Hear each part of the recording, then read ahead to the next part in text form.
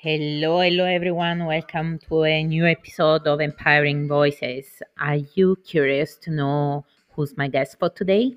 Jump in and listen.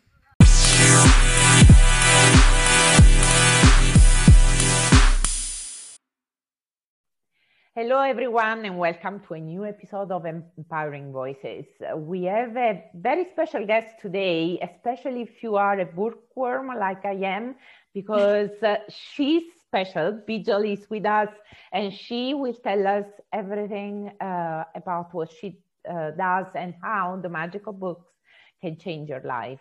We will start, as usual, from one of the statements on my t-shirts that today is positive thinking. For those of you who are only listening, is the hand embroidery I have on my t-shirt.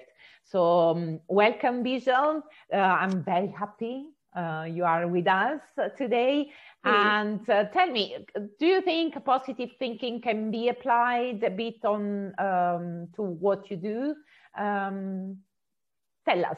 Absolutely. Mara, thank you so much for having me. I'm really excited to be here. I love your work. I love your clothes. They look amazing. Thank you. Thank you. And, I think you've hit the nail on the head with the slogan, positive thinking. I think we need that more than ever right now with the pandemic and, mental health and, all of us feeling a little low, maybe having been stuck indoors. But now, restrictions are lifting, and so we are starting living again.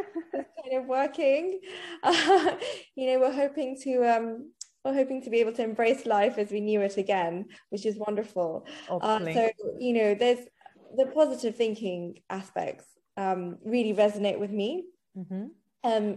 And I feel that obviously a lot of my work is using literature as a therapeutic medium. But obviously the underlying goal of any therapy really is hope. The hope to get through a difficult issue, the hope to get, to come out of the other end having processed our pain. And the thing that supports hope is positive thinking. So life is a series of losses and hopes. It's a bit of a cycle really, isn't it? And you can help with that, because, well, just to put a label, but it's much more than that. No, you are a book curator, a bibliotherapist, you are an author, a poet, but you worked in a completely different field. But definitely with what you do today, you can definitely help for positive thinking. That is not the think positive that I always saw a bit like diminishing the value of the feelings. The positive thinking is like a completely change of mindset. And with your suggestions, definitely we can get there. So tell us a bit. First of all, I wanted to, you were in finance before, right? Absolutely. I used to work in investment banking. I was a mathematician by training. I did a mathematics degree, and then I went into accountancy and then investment banking, where I spent 13 years. I loved what I did, but it was the tangible impact that I was having on other people was just not there. Very difficult to see it. I mean, exactly. Well, in their bank account probably, but not on a personal life. Exactly. I just felt that, I was very disconnected to my real self, which was, my need to help others, to find satisfaction in that. And so I did a counseling and psychotherapy part-time diploma whilst working in banking. And I still stayed in banking for a long time, even after that. But, it led me to writing a non-fiction book called The Happiness Mindset, where there's a lot of... Yeah, now I'm very curious, actually, about the book that I haven't read yet. So. Yeah, that's right. I mean, there's a lot of strategies for positive thinking in that, I guess. And then after the book was published, I got a good response on Amazon. But then I really, after having children, I really needed to rethink my lifestyle, and I also needed to rethink what was important to me, because time is very precious when you have kids. Yeah. And really my goal was to merge my passion for helping people and also literature and psychology into something that would be of use to others. And that's how I sort of established my bibliotherapy practice and my curation practice, literary curation consultancy, which I really just, either prescribe books for therapy or for personal interest, or we can have a session through which you get a book prescription. It's lovely, the idea of having a book prescription. Yeah, that's right. They said the most amazing medication we can ask for. I think so. I think, very affordable and very sort of, it hits all the notes of therapy. There's connection, there's reflection, there's catharsis, there's all of these things that come with any form of art therapy, and literature is so primed for that. You might never connect with, you might find it hard to connect with a therapist. You might see a dozen and still not connect, but it's very easy to find a book that you connect with. And that, I think, is the power of literature. And that's where we kind of should try and leverage off it. Of course. Yeah, your magic is in finding the book that makes that click. When we most need it. And of course, if I come to you and say, look, I'm very interested in historical novel during the Victorian period, could you suggest something? Also for that, of course, because you can suggest books. It's not only for, I don't know, personal growth or to overcome some difficult moment. Yeah. See, the majority of books I prescribe is fiction, fiction, because fiction is incredibly powerful in getting us to connect with our emotions. We get into the character's head, or we empathize with them, or we feel like the author is empathizing with us through what he's writing, because I really can relate to it. Yeah. So the magic of fiction sometimes is greater than nonfiction. But memoir can also sometimes feel like a story, and it's really the power of stories that we as humans are so conditioned to connect to, throughout our history and our ancestry, and, from the ancient civilizations to now. That's amazing. And I asked you already, but I want you to tell us again how many books on average you read. Because of course, I'm a bookworm and I would like to read a book a day, right? Yes. That's not possible, clearly.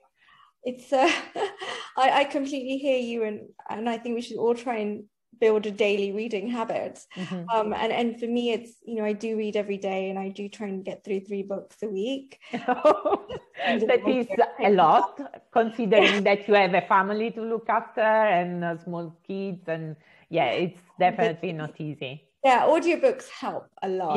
Yeah. Whilst you're doing chores, you can listen in. But it's part of my work and what I do. Of course. So, if you want to stop being a holiday reader, you've got to be reading every day, even if it's 10 minutes or half an hour, or whatever time you can devote. Take a break for yourself, treat it as a self-care. Yeah, exactly. It's a way to pamper ourselves. It's not, You've got to build it in daily. So that is something that I always advocate. But I also want to stress that, some of the things that I prescribe might not be things that I've read, because, I might not have come across it or come across that issue for a client before. But I do, we do a lot of research, talking to other people with similar issues, other mental health professionals, opinion pieces, reviews, to make sure that this book is something that's going to be helpful. And it's extremely tailored. Like, the book prescription is it's a conversation. It's us, getting people to fill out a questionnaire that really it's like more a coaching session plus the prescription of the book. Yeah, exactly. All in one. I want to know what it is that's been bothering you. I want to know what it is that you dream of, that you hope for, what it is that you enjoy reading, the genres that you like, so that I only prescribe things within the reading spaces that you feel comfortable with. And then what mediums, do you like Kindle, audio, paperback? Because not all books are available in all formats. Yeah. So that's very important. For example, I'm very... how much time you have, that's... key, because I need to then get you the books that match not only your preferences, but the time that you have. Exactly. That's, actually is a very interesting question to ask your customers. It's probably one of the most important, because depending on what we do in life, we have time or not. But as you said, if we consider it as a me time, we will find it, even if it's 10 minutes a day and not, hours. I would love to. That's right. That's exactly right. Because, sometimes short stories are easier. You can read a story as part of a collection. You can read one. Versus like a long memoir, which might take a bit longer, right? And you don't want to be dipping in and out over a long period of time, because that doesn't help. And does it happen to you to read something that you don't like, but you feel that you have to read it if you want to be of help? I know there's always that sort of, it will get better. I'm sure it'll get better. There's so many reviews, like how can I not, like I have to try. New curiosity gets to you as well. But I also say, like, if there's something you don't connect with, don't force it, because it's not helping you. And the goal here is to really find something that you connect with when you're looking at it from a bibliotherapy perspective. Yeah, definitely. And do you have, of course, you have some preferences? I mean, some kind of books that you love the most. What is your kind of book? I mean, something that makes you really dream and feel the magic. Yeah, sure. So, I mean, I think different points in my life, I've loved different things. When I was younger, I read a lot of classics and fiction, and we had that luxury of time at school, and to do that, like literary fiction and science fiction and historical fiction. And now, as you get older, sometimes we feel like we only need to read things that are going to be useful. So some people feel the pressure to read more nonfiction. But for me, like during the pandemic, I've been craving escapism, so I've been reading a lot of fiction, and a lot of like personal memoirs. I think, I'm at that stage in my life where I'm very curious about other people's lives, and I'm not at a midlife crisis point, but very curious about how, as mothers, we navigate the huge the huge amount of tasks that's imposed on us, especially during that motherhood stage, where we're spinning so many plates. Personal memoirs of mothers and women has been very interesting.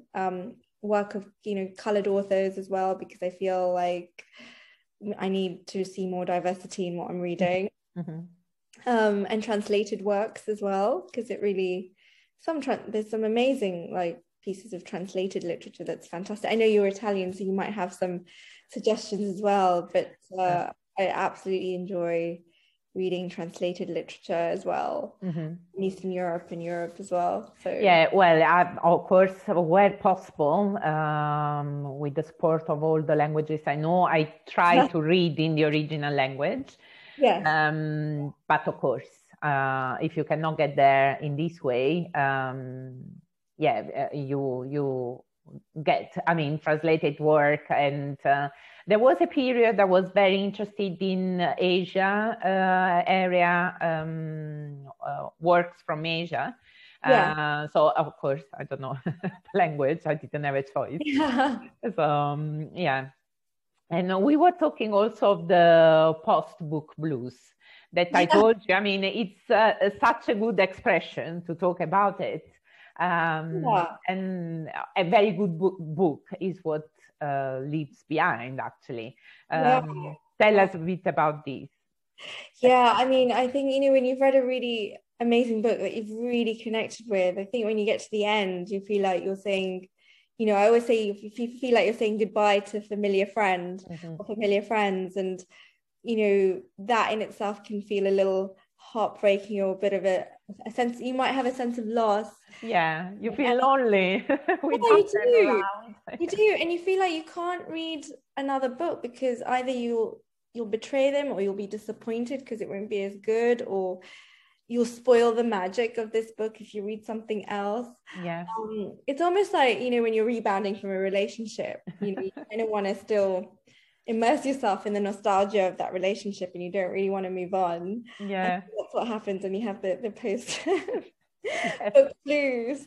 And so I always, and it's a bit like holidays as well, you know, when you feel like the end of a holiday is coming and you feel a little bit disappointed, and you know, sometimes you book another holiday. Yeah, but you say it won't be the same, and you find all the negatives possible for the next one. Yeah. Yeah, that's right. But I sometimes counteract it by just having another book to look forward to after this book, so I don't necessarily feel that pinch so much. Yeah, I have to say, for me, it depends. But now it's 2 months. I've started something like 10 different books, trying to start another book after the last one that left me very engaged and shocked and with that magic, although the feelings were not always positive.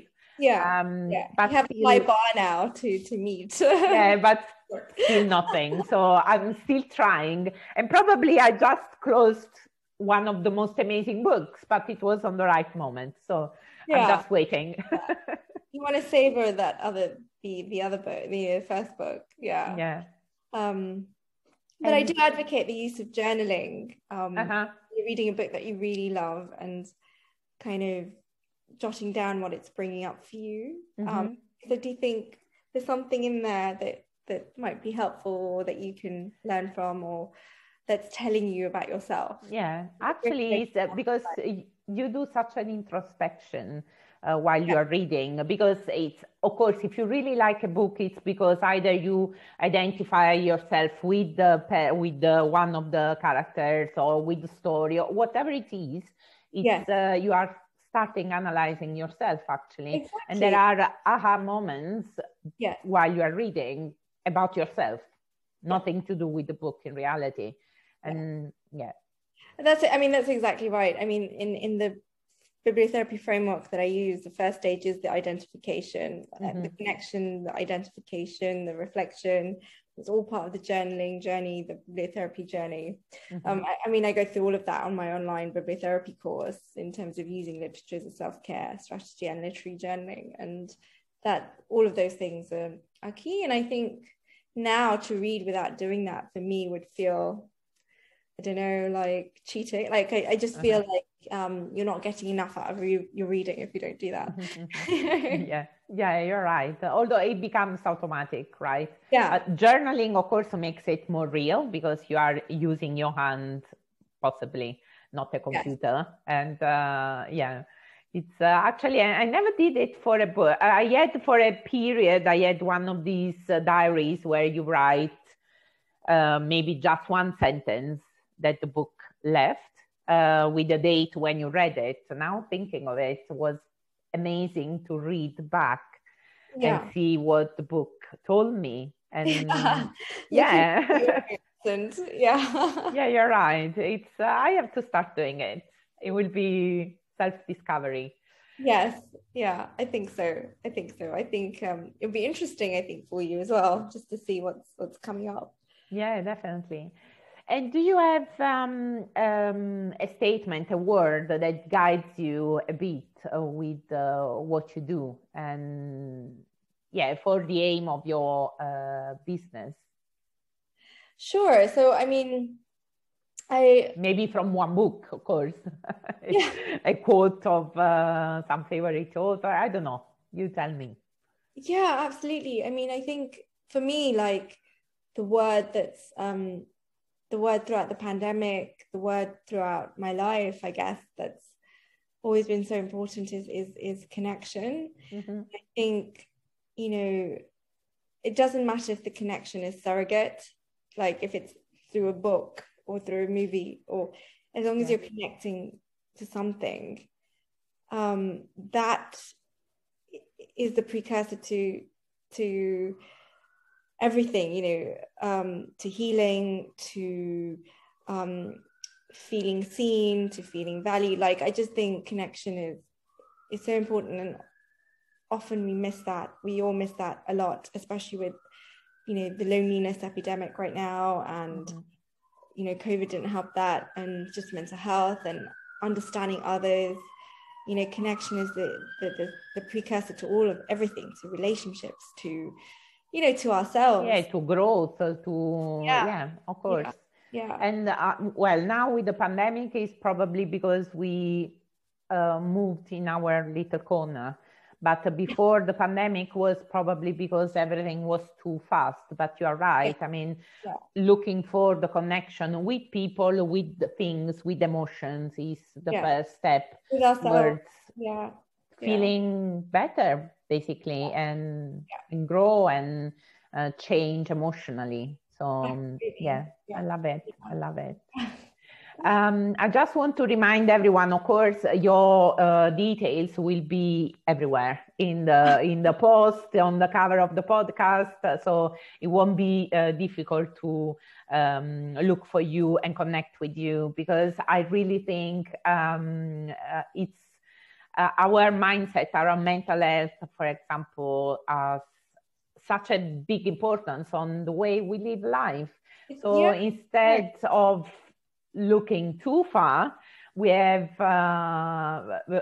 you with your therapy through books and through words. That is something fantastic. We need your prescriptions.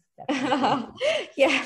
Thank you. Yeah. The business is Book Therapy and the website's booktherapy.io. But please reach out if you need any kind of literature to support you, or if you're looking. And it's actually, because I was checking your website, you have also packages for gift, because it's one of the most amazing presents you can receive, actually, if you are a book lover, and whatever is the reason, right? Just because you want to escape, or because you need any kind of help. Yeah, absolutely. Yeah, the book prescriptions are great gifts.